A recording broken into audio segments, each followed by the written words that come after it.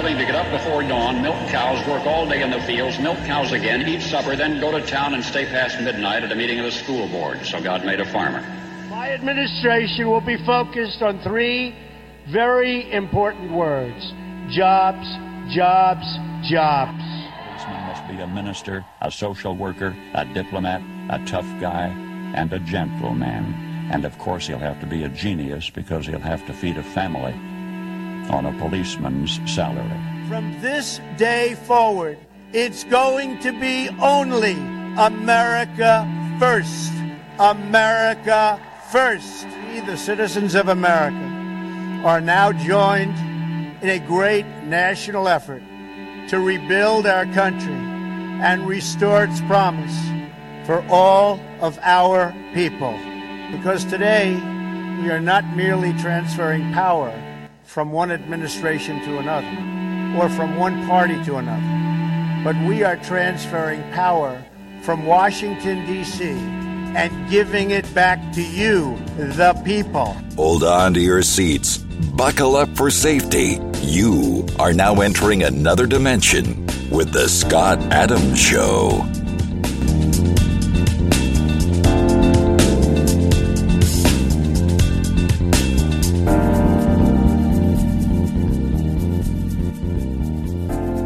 And that's right. My name is Scott Adams. You're listening to the Scott Adams Show. I want to thank everybody for tuning in today. And today is potentially a really big day because Devin Archer is going to be, he's scheduled to be in the House Oversight Committee behind closed doors, private session, not open to the public, at 10 a.m.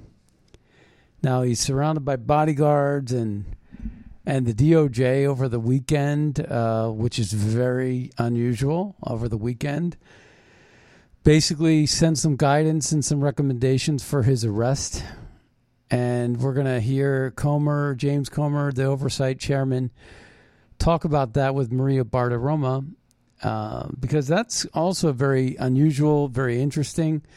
The other part of Comer's interview with Maria Bartiromo was that these suspicious financial reports, there's apparently 170 of these reports, and typically, and you know, that number by itself to you and me, it doesn't mean much.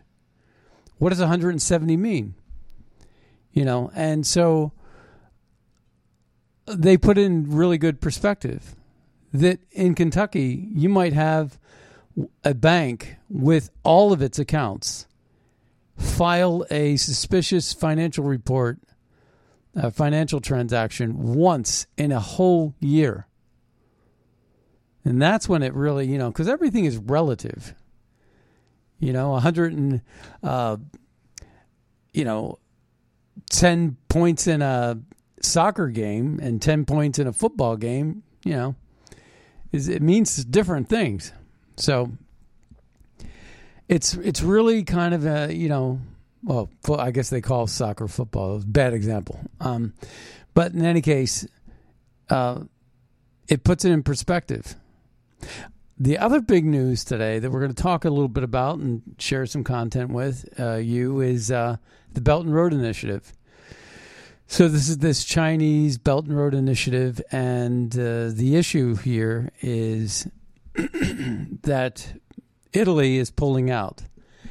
Italy basically, and you know, Maria Bartiromo had an interview with Giorgia Meloni, but she's pulled out now, and that's a big deal of the Belt and Road Initiative. Now, the BBC, the globalist organization that they are, is, you know, pro-globalism, that outfit.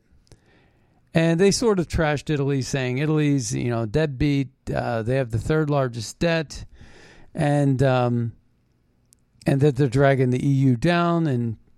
But Giorgia Meloni was saying, you know, we're exporting oranges to China, but China is shipping 3 times the amount to Italy that they're shipping. You know, so the import-export.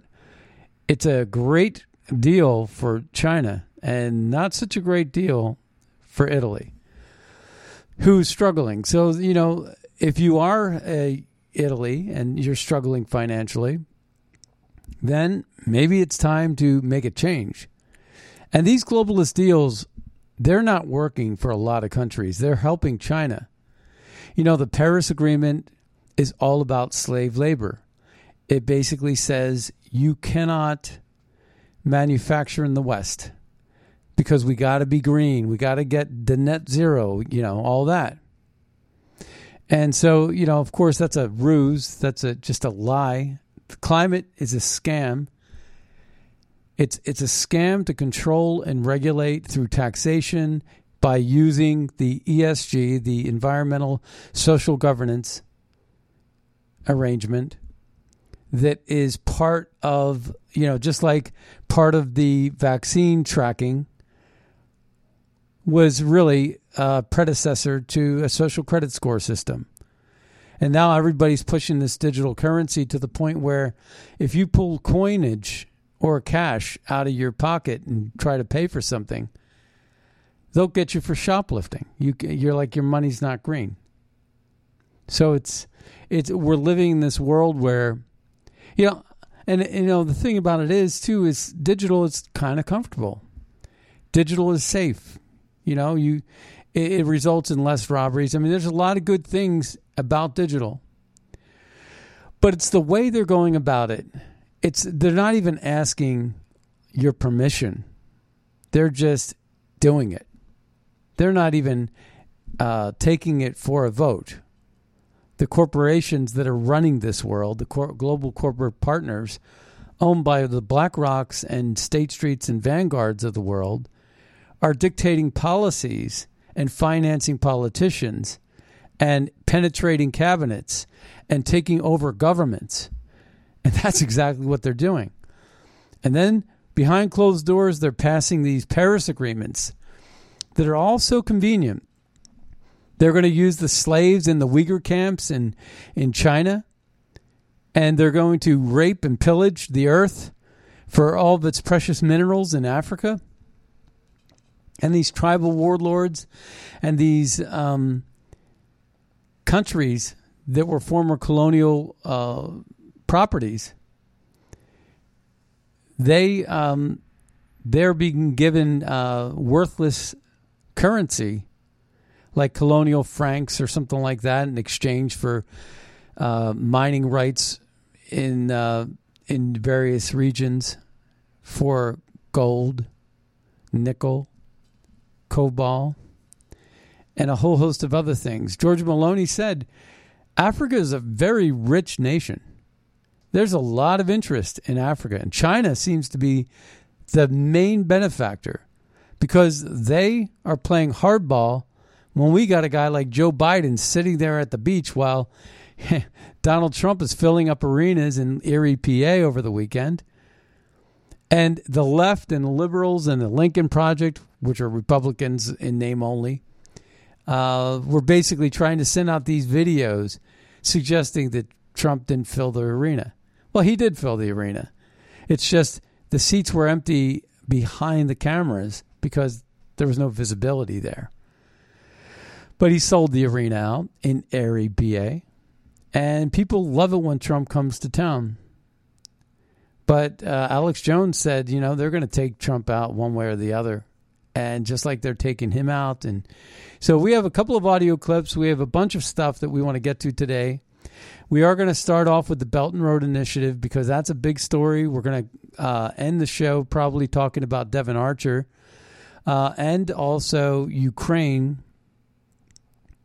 because we want to talk a little bit about the Minsk agreement.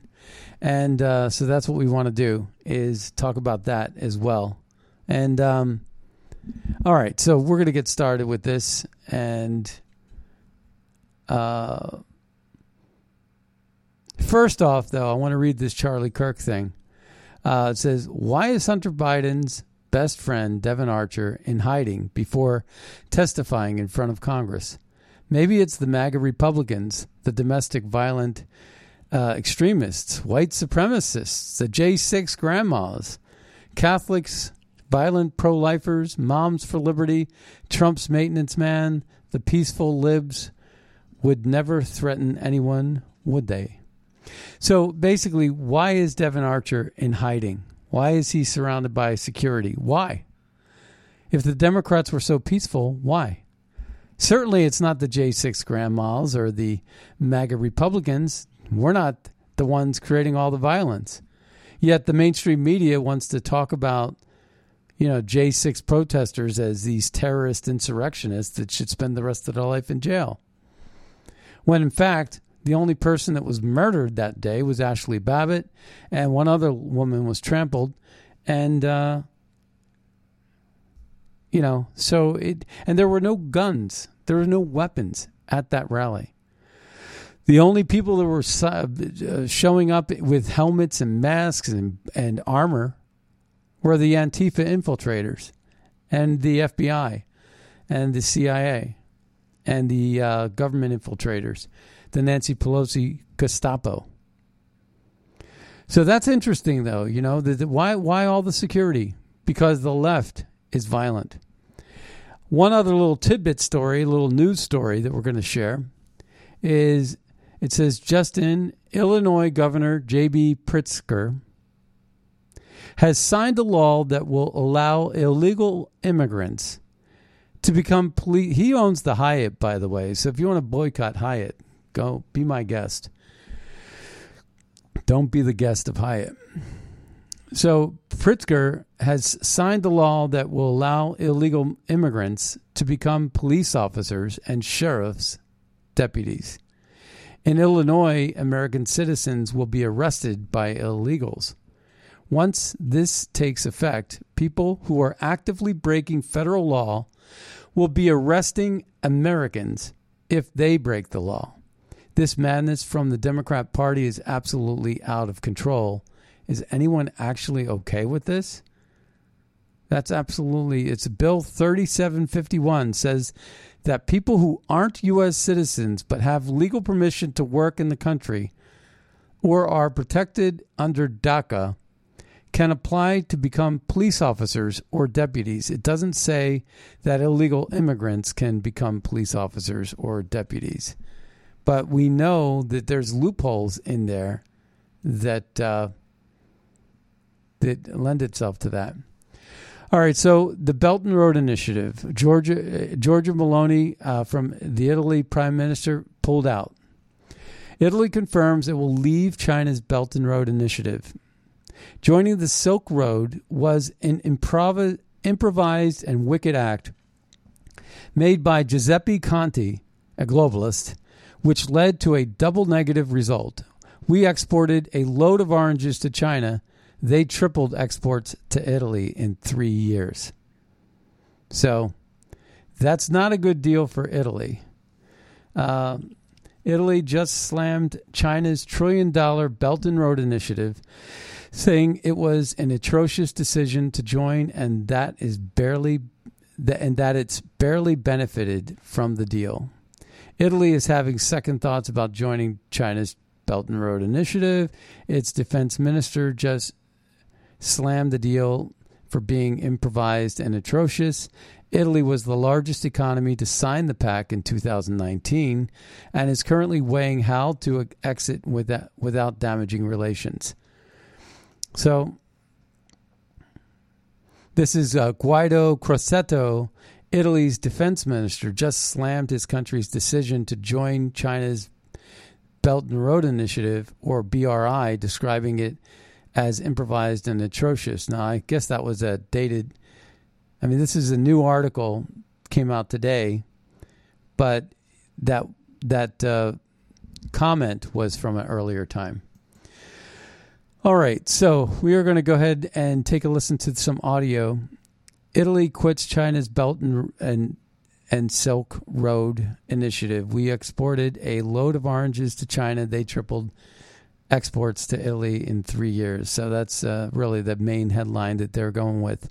Let's take a listen to this audio clip here. And the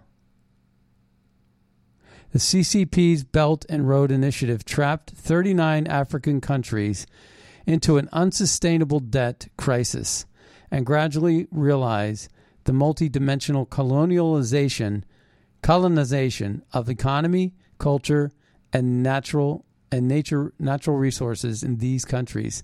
So this also has a major impact on an unfair advantage that China gains in Africa, which is where all the resources are these days and where everybody wants to be mining for the inevitable electric vehicle generation and this climate initiative, which, again, is a scam built on slave labor. But let's take a listen. But this is Africa, because a lot of the characteristics you see here, it will apply to everywhere else. So through investing, the mega project, for example, building roads, building your infrastructure like a telecommunication, airports, ports, the Chinese Communist Party lending you the money coming from China Development Bank, $1.3 trillion US lending opportunity. A lot of the poor countries thinking, oh, that is great, because we need to develop our economy. We need to take up that opportunity that CCP is offering. Let's take it. So they laid the trap for you. Okay, so this is their colonization plan with the Chinese characteristics. So I highlighted this paper already. You can scan the barcode and read it for yourself, but I think it's worth mentioning here. It states the small economic in Africa, Southeast Asia, Latin America, which you have to pay attention to Latin America. The CCP has already basically controlled and taken over many of those critical infrastructures, including ports, even sensitive to military and strategic choke points around the United States continental, where China is relentless expanding its power. And Xi Jinping has tirelessly stressed how the Belt and Road seeks to create the community of common destiny, okay, which is a community of modern slavery.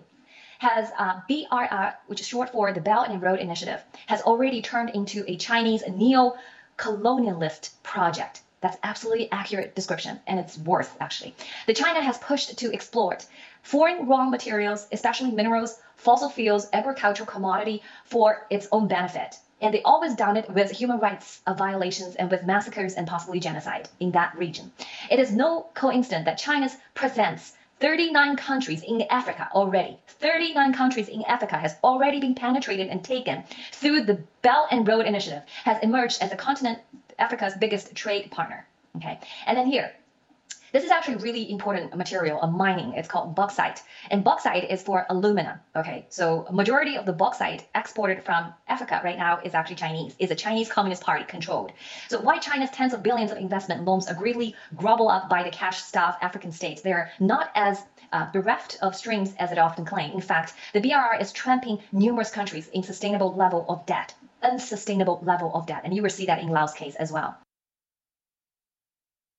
So, see, it's a wicked strategy that people, short-sighted globalists, are looking at the short-term financial gain, but they're selling their soul, and they're giving up their future in some of these deals. And it like the predecessor to Giorgia Meloni, Conti in Italy, bought into it. It was a bad deal. Just like when Trump pulled out of the Paris Agreement. It was a benefit to China and India, but not a benefit to America. So Trump pulled out. It's a bad deal. And of course, the Paris Agreement, or when he pulled out of TPP, the Trans-Pacific Partnership. Again, these things don't work if America's not involved, because it's all about it's all about a player with the money, and it's taking the money out of your pocket and putting it into theirs. There's no money elsewhere. There's no money anywhere else.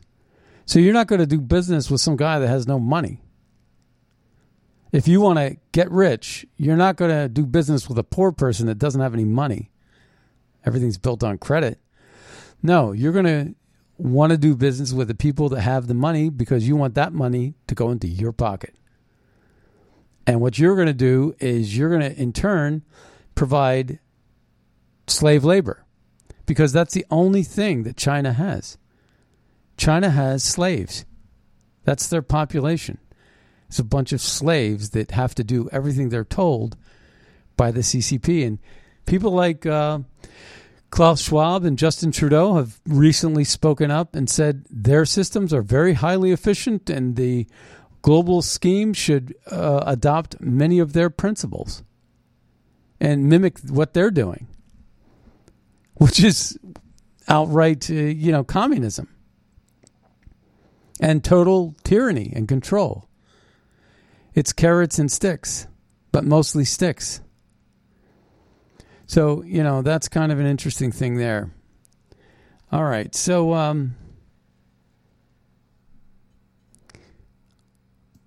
we're going to move away from the Belt and Road. I had a couple of other things I was going to, like here, it says Italy joining China's Belt and Road Initiative was atrocious move, defense minister says. But it also goes on to talk about how poor Italy was. Now here, one other thing about the Belt and Road. This was this was a while back. This was Bannon in G. Belt and Road speech at Davos in 2017, Steve Bannon. Xi gives a speech and he essentially talks about what is a new world order. See, China's in bed with the new world order as well. That's why you're seeing BRICS and G7. We've talked about this 100 times in the past. The BRICS is really going to be the manufacturers because they have the slaves. India, China, that's 3 billion people right there that are going to be slaves. And no one really cares about that. Greta Thunberg doesn't care about the smokestacks or the slaves. She just cares about the banks. And it's the G7 nations, the overeducated, spoiled, rotten nations that are too good to get their hands dirty. So they don't want to work in agriculture. They don't want to work in manufacturing anyway. And they're certainly not going to do it for less than $20 an hour. China and India, those slaves will work for $20 a day. So, if you're a globalist corporation owned by BlackRock and you want to profit, you're going to go with that new world order, that slave. You're going to get those slaves. And that's what the open borders are all about, too, because you also need slaves domestically. Can't just have China with all the benefits of the slaves. You got to import your slaves as well, because somebody's got to work that dishwasher, change those linens in that hotel, and work in the basement of that restaurant and mop the floors and wash the dishes and stuff.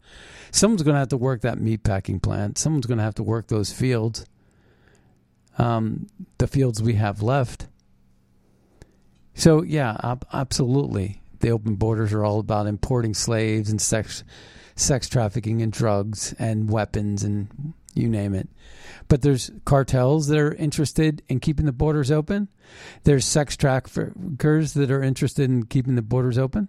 And there's corporations that want those slaves to come through the border to work for them for next to nothing. Somebody's got to drive that Uber or Lyft all day long. And it's this kind of thing that's perpetuating this. It's all about motive, and the motive and the incentive is money. And that's never changed. I mean, that goes back to the beginning of time. And those principles never change. So Bannon, here he is talking about the Belt and Road Initiative and then how Trump opened up a can of whoop on Xi. Two speeches. One Davos and one in Washington, D.C. In Davos, President Xi makes a big deal. He comes, and the Financial Times of London and the economists, all these guys are bowing down. He gives a speech, and he essentially talks about what is a new world order. That order is not a series of countries, but a series of networks and markets and systems led by the Chinese. That would be the manufacturing superpower with, networks, one belt, one road, all of it, right? Built, it would organize the Eurasian landmass, including Europe. And this was a system. You're going to have markets and raw materials, and China will be the middle kingdom and make it. And man, they're clapping and applauding and high-fiving. This is something else. 2 days later, Trump gives American carnage, right? The only problem with that speech, I had a small hand in writing it. Just President Trump wrote it. Miller and I helped a little bit. Stephen. Was the podium was facing out to the crowd. He should have turned around and done it to the elites up on the frickin' stage, right? Yeah, it's true.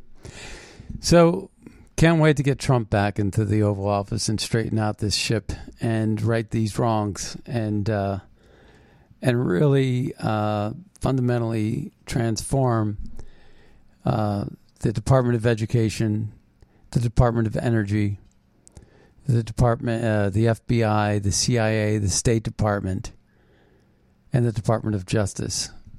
None of this is right. All of it's wrong. All right, so House panel demands docs from Hunter Biden art buyer Elizabeth Naftali. They're cracking down. So the House Oversight Committee is demanding documents from a high-powered Democrat donor who purchased artwork from Hunter Biden, or who purchased artwork by Hunter Biden. Elizabeth Hirsch Naftali, a Los Angeles-based real estate investor and philanthropist, was named as one of the buyers by Business Insider earlier this week. That was last week. Naftali raised further eyebrows after news emerged she visited the White House at least a dozen times. So that's Joe Biden getting involved with people giving the Biden family money in very, very laundered and private ways. President Biden additionally appointed Naftali to his commission for the preservation of America's heritage abroad in July 2022, roughly 8 months after Hunter's first art show in Hollywood. These facts raised the committee's concern, and the committee seeks documents and information regarding the purchases. And, you know, actually, when I look at the Hunter Biden art, it's actually not bad, but you wonder if he's the one actually doing the art. That's my first question. Is he actually painting? Like, I've never seen a picture of him with a brush in his hand. You know what I mean? So it's kind of interesting, to say the least. So that would be the question I would have is, you know, if he's doing that art. But there's so many other things. Breaking DOJ, this is Mario Nalfal. Breaking DOJ attempts to jail Biden witness 1 day before testimony. The DOJ is trying to arrest Devin Archer ahead of his bombshell testimony today at 10 o'clock about Joe Biden's involvement in his son Hunter Biden's Ukraine business when he was VP. U.S. Attorney in the Southern District of New York, Damian Williams, issued a letter yesterday telling Judge Abrams to order Archer to go to jail immediately to serve a 1-year sentence for his fraud conviction. Cromer asks, why now? No, that's not Cromer, it's Comer. The letter from the Department of Justice is trying to nudge the judge to go ahead and sentence Devin Archer for something unrelated to what we're going to talk about tomorrow or today, depending on when this was written, right? So we're going to go ahead and listen to that exchange because it's quite good. Matt Gaetz got involved over the weekend, I think just on Sunday, and said, breaking, 2 members of the House, and it's actually now 4 members, Judiciary Committee, are now calling for lawmakers to return to Washington for immediate emergency hearings on the DOJ's interference with the congressional oversight. Mike Johnson is an elected member of House leadership and one of the brightest attorneys in the House. This is all because Hunter's problems and Joe's problems merge with the testimony of Devin Archer. Time for action right now. So a lot of these congressmen, like Chip Roy and Harriet Hagman and, all of them stepped up and said, "I'm there. Count me in, boss." And they are calling an emergency session to look into what the DOJ is actually doing. All right, so we're going to go ahead and take a listen to this exchange. This was packed full of good stuff, this exchange with Maria Bartiromo. This is a fairly long clip, but we're going to take it in. In this Sunday Morning Futures exclusive is the chairman of the House Oversight Committee, Congressman James Comer. Mr. Chairman, good to see you. Thanks very much for being here this morning. Good morning. I want to ask you about your investigation, but first, let me get to this breaking news. I have in my hand a letter from the Department of Justice that was sent to the Southern District of New York on Saturday. By the way, Devin Archer is testifying on Monday. Do you usually see the DOJ send letters like this out on a Saturday? Never. This is the first time I've ever heard of the Department of Justice doing anything on a Saturday. So what is this letter? Can you walk us through it? The government is apprising the court of the status of Devin Archer's appeal of his judgment of conviction, and they request that the court set a surrender date for the defendant to report to a facility. Please walk us through what this letter says. Yeah, the letter from the Department of Justice is trying to nudge the judge to go ahead and sentence Devin Archer for something unrelated to what we're going to be talking to him about tomorrow. It's odd that it was issued on a Saturday, and it's odd that it's right before he's scheduled to come in to have an opportunity to speak in front of the House Oversight Committee and tell the American people the truth about what really went on with Burisma. So, I don't know if this is a coincidence, Maria, or if this is another example of the weaponization of the Department of Justice, but I can tell you this. The lengths to which the Biden legal team has gone to try to intimidate our witnesses, to coordinate with the Department of Justice, and to certainly coordinate with the Democrats on the House Oversight Committee to encourage people not to cooperate with our investigation, to encourage banks not to turn over bank records, to encourage Treasury not to let us have access to those suspicious activity reports. It's very troubling, and I believe that this is another violation of the law. This is obstruction of justice. But nevertheless, we're going to continue to move forward and try to present the American people with the facts and the truth about this president and his family. Tell me how many suspicious activity reports you have seen. How much money do you expect that the Biden family has taken in? Update us on your investigation into this influence peddling. Yeah, well, there's 170 suspicious activity reports, but then there's another several dozen suspicious activity reports that were filed on other people, but Biden family members were the subject of those, meaning they were involved in some type of transaction, involved with a major wire that had been flagged by a bank. That's what happens when you are engaged in money laundering, Maria. So we're trying to have access to Treasury. We want to go back. We've learned new information since we went in there the first time. We requested a limited number of suspicious activity reports. Those were all involving the Biden family. Now we've learned of some other deals and other transactions with other entities and other people that we believe the Bidens may be subject to those suspicious activity reports as well. So we're trying to get back in Treasury now as our investigation continues to grow. But I will tell you, it's unprecedented. As someone who has been involved in banking, there's never been an instance that I've ever heard of, or in talking to bankers around America, where a family has been involved in so many suspicious activity reports. This is where the bank files notice with the Treasury Department that they fear their client is engaged in some type of criminal activity. This is very serious, and the extent to which this family was involved in suspicious activities is breathtaking. Well, how often does one get a suspicious activity report? How many people, how many suspicious activity reports would your average person get? I would say the average person gets zero. These just don't happen very often. Now, the Democrats would try to spin a narrative that, it's not uncommon. Everybody gets a suspicious activity report. It's like an overdraft fee or something. That is simply not true.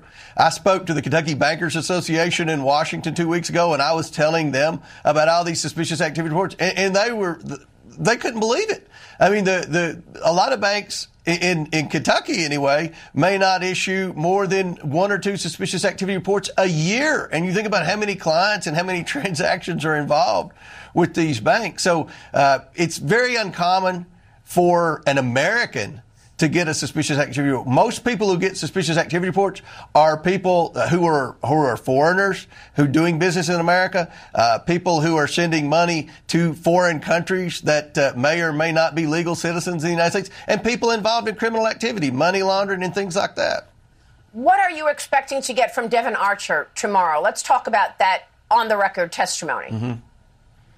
Yeah. Well, I don't want to put words in Devin Archer's mouth, but I'll say this. He has an opportunity to come tomorrow to the House Oversight Committee and tell the truth. He has an opportunity to be a hero like the 2 whistleblowers were, like the judge in Delaware was who rejected the sweetheart plea deal from the Department of Justice to Hunter Biden. Devin Archer could be in that category of Americans that just come and tell the truth. That's all we want. We know that Devin Archer was on the board of Burisma with Hunter Biden. We know that Devin Archer has met and communicated many, many times with Joe Biden about Burisma and other things. So this is going to be an opportunity for Devin Archer just to tell the truth. We have other bank statements that we've obtained that we have questions about pertaining to countries that we believe Archer may have knowledge of. So, my hat's off to Devin Archer when he shows up tomorrow. I know it's tough. I know he's been intimidated by the Biden legal team, but hopefully he saw what happened in that courtroom in Delaware last week. And there are good people in the justice system. And we saw that judge stand up and reject the obvious sweetheart plea deal that the Department of Justice gave the president's son. I know that the president's legal team has been telling our witnesses that they don't need to cooperate with the committee, that nothing's going to happen to the Bidens. I don't think that's true. And I think we saw that play out in the courtroom next week. So we're excited about Devin Archer, and I appreciate his willingness to come.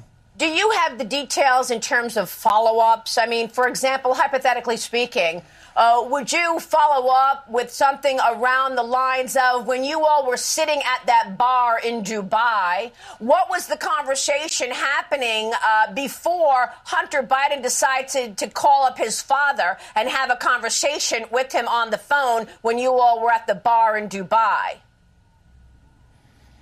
Yeah, there's so many instances, as you know, Maria, from the laptop and from messages and emails where there were scenarios like that, where the president's son called his father in front of his business associates. It wasn't just with Devin Archer, it was others. And we're trying to bring all these people in and let them tell us the truth. You know, what level of involvement, what level of knowledge did Joe Biden have of his family's business schemes? Because he said from day one he had no knowledge of anything his family was doing until last week when it became public that Devin Archer was coming to do this transcribed interview.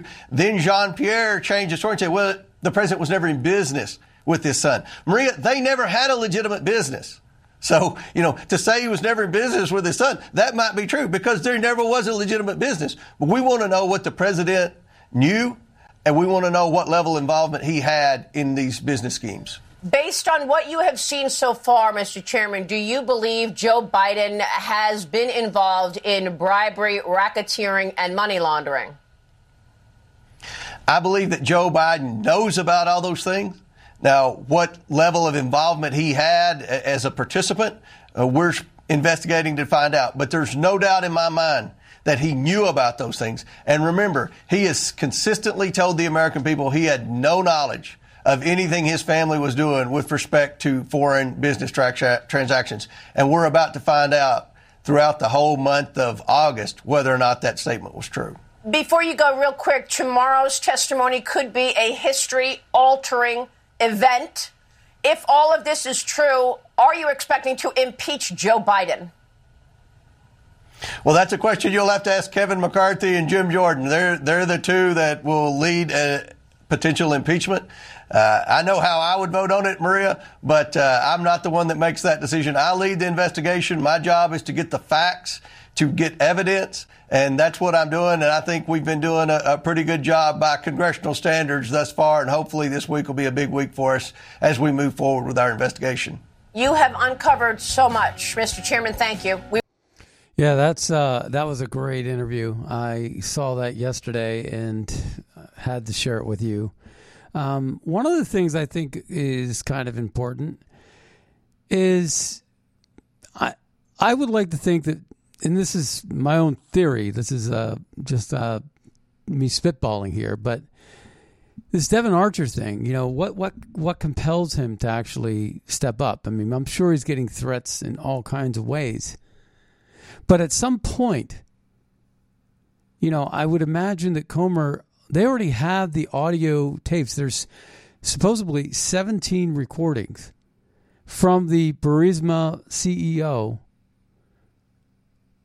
who has 17 recordings where he was talking with Hunter, and Hunter basically put that on the phone. Or that Joe Biden was somehow involved in the conversation. So they already have enough to pile on new charges against Devin Archer. And, he's going to be taking it. I don't think he's going to go down for the likes of a crackhead like Hunter, an arrogant son of a gun like Hunter, right? So Devin Archer is probably saying, I'm going to be the patsy here. I'm going to be the scapegoat. I'm going to be the guy that takes it on the chin. And I don't know if he wants to do that. Now, there's a chance he might not show. There's another chance that when he walks into the room, the DOJ nabs him and says, you're under arrest. That would be dramatic. And lock him up. And then, they also have to be saying to him that we think... We already have the information. With every transaction, there's an A side and a B side. There's a sender and there's a receiver. So there's A and B.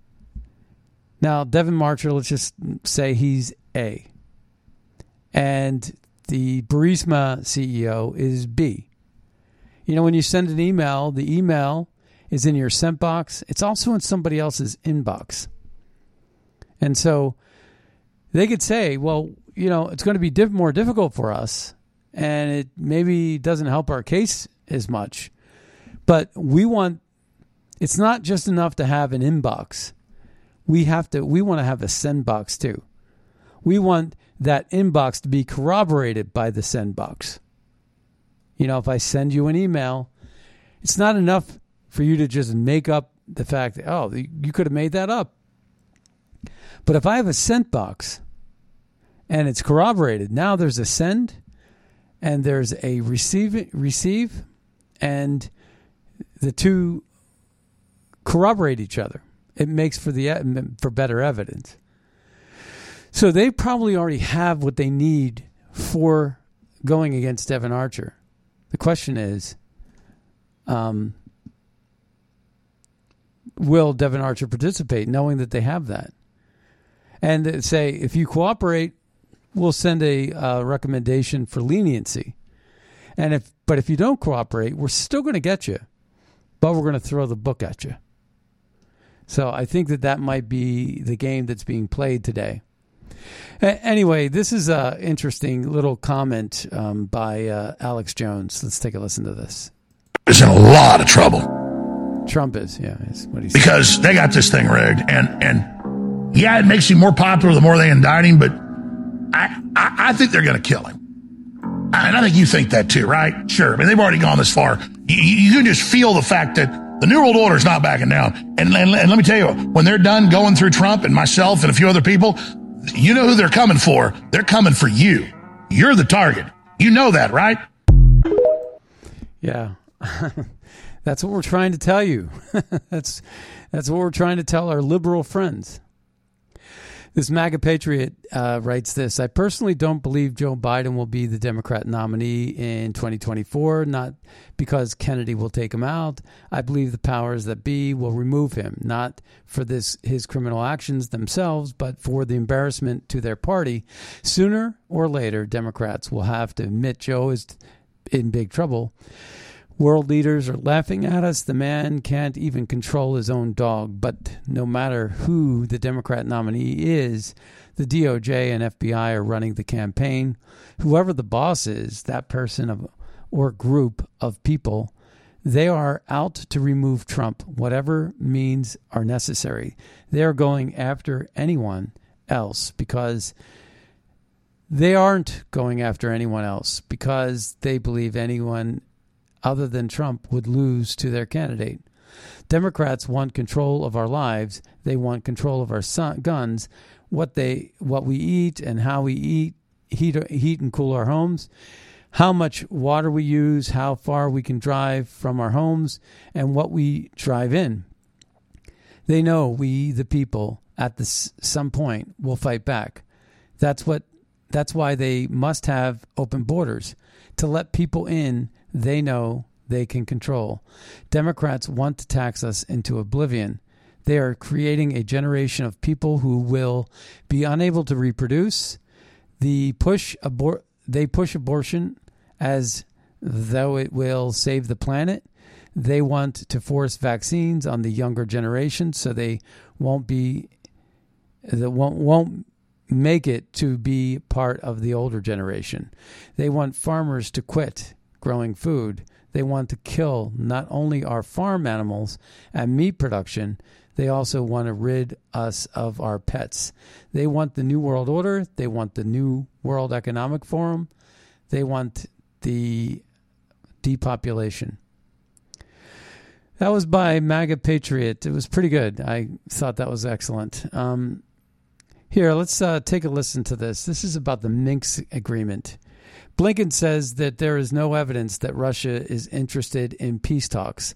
So Russia literally for 7 years begged Ukraine and America to negotiate and signed the Minsk agreement. It did the same in March 2022 when the West ordered that deal to be canceled. And Boris Johnson went over there and canceled it. They want this war with Russia.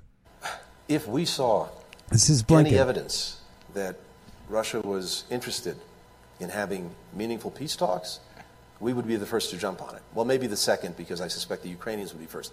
No one wants this war over more quickly than the Ukrainians. They're on the receiving end of Russia's aggression every day. Unfortunately, I see zero evidence that Russia's interested. And the fundamental problem is this. President Putin continues to believe, that he can outlast Ukraine and that he can outlast all of Ukraine's supporters. It's written here, Zelensky decree rules out Ukraine talks with Putin as impossible. So, this whole war, I said from the very beginning, could have been avoided. Let's take a listen to, there's a really quick clip here, 17 seconds. I want to get this in before we run out of time. Then I'm going to play a Robert Kennedy clip. All right, let's take a listen to this. So let me get this straight. Cocaine was found at Biden's house. A dead body was found at the Obama's house. A male prostitute was found at Pelosi's house. Illegal servers were found at Hillary's house. But the FBI, they raided Trump. Yeah, makes sense. So let me get... Right? Yeah. Very, very good clip there. All right, so I have something else that I want to... share with you. Let's take a listen to the Minsk agreement and Robert Kennedy Jr.'s take on the Ukraine war. In 2019, France, Germany, and Russia all agreed to the Minsk Accords. That year, Zelensky ran for president. He was a comedian. He had no political experience. Why did he win? Because he ran on one issue, signing the Minsk Accords. As soon as he got in there, Victoria Nuland in the White House told him he couldn't do it. Then Putin sends 40,000 troops in. That's not enough to conquer the country. Clearly, he wanted us to come to the negotiation. He wanted somebody to come to the negotiating table. Zelensky came to the negotiating table, signed a new agreement that was the Minsk Accords 2 in 2022, and that would have allowed Donbass to stay and Lugansk to remain as part of Ukraine. We said Putin signed it, Zelensky initialed it, and Putin, in good faith, began withdrawing troops from the Ukraine. What happened? We sent Boris Johnson over there to torpedo it because we don't want peace we want the war with Russia. Why are you blaming America's role in this? And look, I am. Putin to me is an evil, murdering dictator thug, and when he leaves this earth, nobody's going to miss him. Here. Let's be honest. However, I think that Europe has a responsibility to protect their continent, and yet it always seems to fall on the United States. Joe Biden has committed all these billions of dollars that we can't afford. Need to invade in a sovereign country, in my view. Is Zelensky perfect? Nope. I don't think he is either. I agree with you on that part. But I think most of the European countries wanted the war either. My view. Yeah, I mean, I don't think most of the European countries wanted the war either. It's clear what happened, which is that, from the beginning, we promised in 1992, the Russian leadership said, we will move. This was Gorbachev.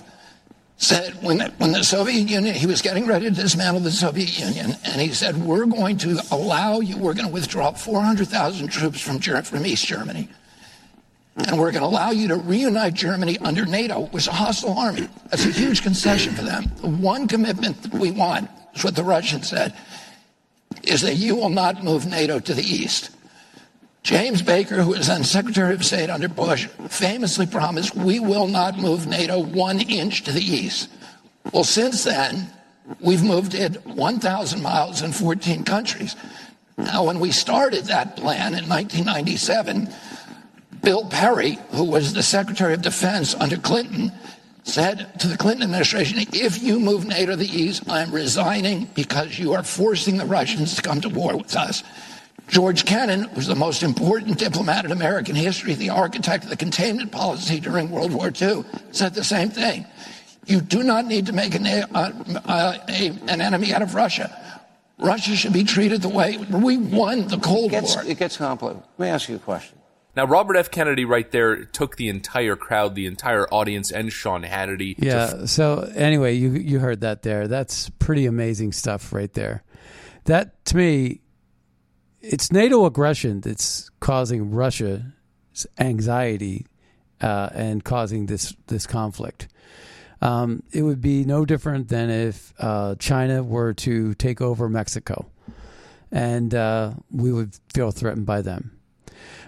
All right, one quick thing here. This is Doug McGregor. It says, it's time to tell the illegals in this country you have 90 days to get out. Let's take a listen. I think it was DeSantis. I'll go after Mexico. I'll do this. Well, listen, first of all, let's close the border. Yeah, right. Secondly, let's end the criminality to the best of our ability, and let's tell all of the illegals in this country, you got 90 days to get out. Yeah. And if you leave on your own, take your things with you, register on the way out. Mm-hmm. We'll consider you for readmission in the future. But right now, you've got to leave. Right. And that makes a lot of sense, right? Yeah, absolutely. All right. So there was this political rhino globalist analyst, Jeff Duncan on CNN. He's the so-called Republican over there. Listen to what he has to say here. They want to dictate the terms of who we nominate as our nominee. And he's trying to make the argument that Trump can't win. Well, that's total BS. Is in the race yet? I hope so. There's certainly some that have, Chris Christie's doing his part in taking it right to Donald Trump, and Hurd and others are really trying to be articulate. But we need somebody that's got the whole package, and hopefully one of those are able to step up. But look, they should all be unanimous in rebuking anything Donald Trump has to do and say. He's hijacked our Republican Party, and this is maybe funny to say, but I was making this analogy last night. Nominating Donald Trump for the Republican Party is a lot like peeing in your pants, right? It's going to feel good for a couple of seconds, but then you wake up and you realize the realities of what you just did. We're going to get beat in the general because we picked the wrong candidate. We couldn't get out of our own way. Well, see, and that's just total. That is a lie. Okay, the reason the Democrats are most fearful of Trump, and they have to break the algorithm to beat Trump with their election fraud and election cheating. They want a uniparty, because if it's DeSantis or Biden, The globalists don't care which one wins there, so they don't have to work so hard in rigging the election because the outcome is going to be basically the same. We're going to stay in the Paris Agreement, stay in TPP, and make all the global corporate global partners happy. But Trump, he disrupts all of that stuff. Well, hey, that brings us to the end of the Scott Adams Show. Be sure to check out magapack.org, magapack.org, to find out how we're advancing America First policies to make America great again. Also use Red State over at mypillow.com. And we'll see you next time on the radio. Bye-bye, everybody. Grab a shovel, dig a hole a little deeper, just to bury my kids right up to there.